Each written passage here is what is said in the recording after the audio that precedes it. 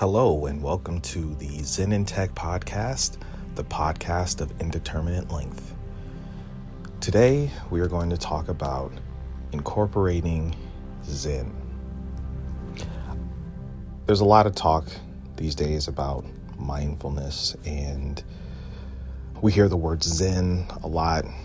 A lot of products even have the word Zen in it, but I don't think that the true way of bringing Zen into your life, it's very clear.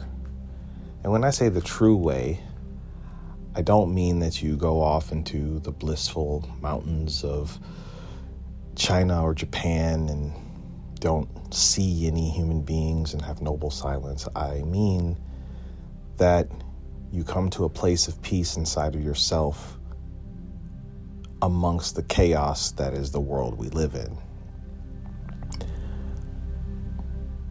One of the most challenging things that we face is how do we create that mindful space amongst the chaos? The way that I think about it is, how do we find peace amongst the chaos that is our mind, not the chaos that is the world? We have lots of thoughts running through our head all day. And many of us are so identified with our thoughts that we think we are our thoughts. Not that we are the thinker of our thoughts. And it's very hard to turn down the noise of that pervasive voice in the back of your head as you're going through your day. And so when we're approaching mindfulness, there is a need to put some space between you and the voice in your head. Space between you and your ego self. And this is a very challenging prospect, because to do that, you have to first decouple from the idea that you are your thoughts, not that you have thoughts and that you think thoughts.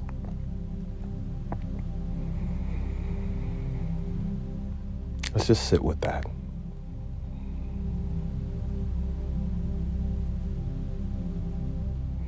The question that I like to ask myself is, who am I?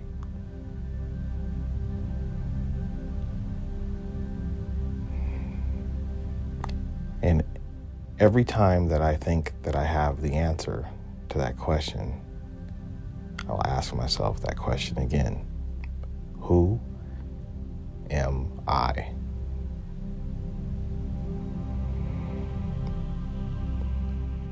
The more I ask this question, the more the realization becomes clear that who I am is beyond my own comprehension, my own understanding.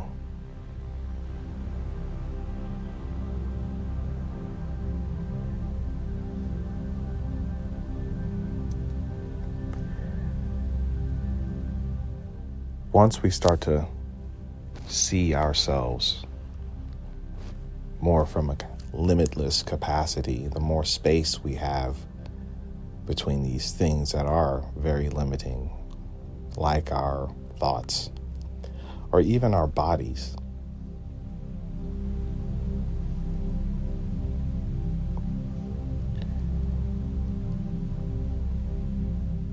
I think that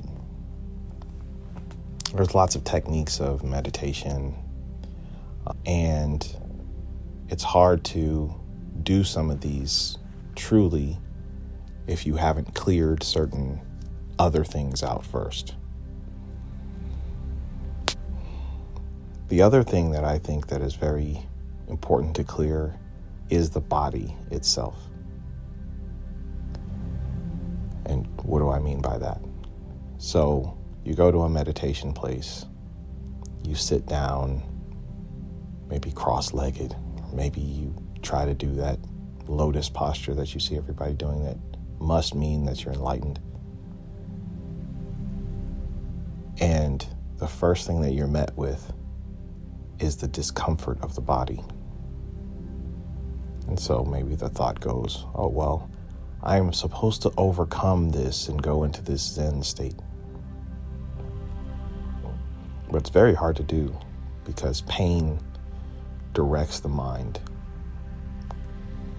And though it is true that we can transcend the body's state of pain and discomfort, it's very high level. And so when we're first starting to integrate our practice, it is more important to address what's going on to make it easier for us to do the meditation so that we can start getting a consistency of practice.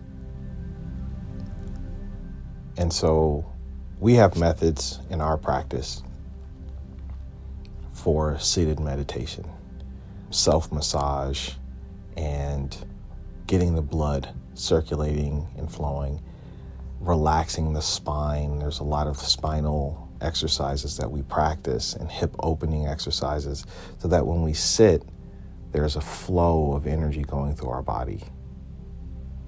And when that flow is there, it's easier for the mind to let go and to be with the self.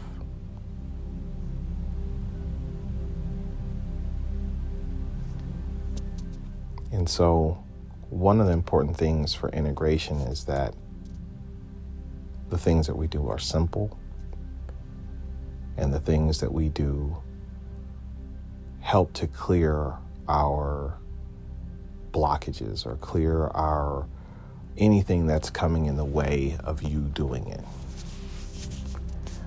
Sometimes one of the things that blocks people from a meditative practice is that they don't have a guide. They don't have anyone to get them started or keep them accountable, or maybe they don't have a community that helps keep them accountable, and that kind of can make it hard.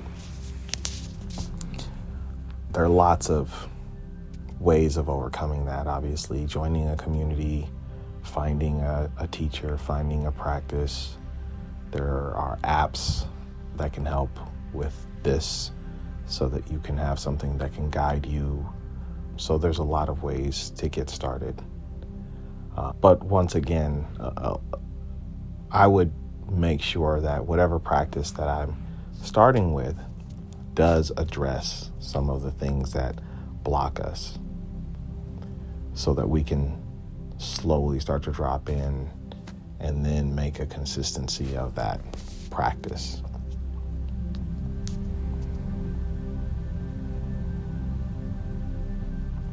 And so that is our podcast today about the integration of Zen and mindfulness into your daily life, into your daily practice. We will share much more about what we do, and if you're interested in learning more, we do have a course on meditation and Qigong. It's for people who work in office settings, people who maybe have tech jobs or maybe a job that they don't move their body a lot. And even if you move your body a lot, even if you're a construction worker, this course will be really good for you because it gives lots of different meditation techniques, exercises to get the body out of the way and in a flow state so that meditation can take place. Something that you can purchase from our website on zenintech.org. And if you're interested in supporting our program, there are ways to support and donate to our practice. We teach lots of techniques, and we have regular courses on technical trainings with the Zen mindset and methods. Thank you again for listening. This is Master Sheldon Callahan. See you next time.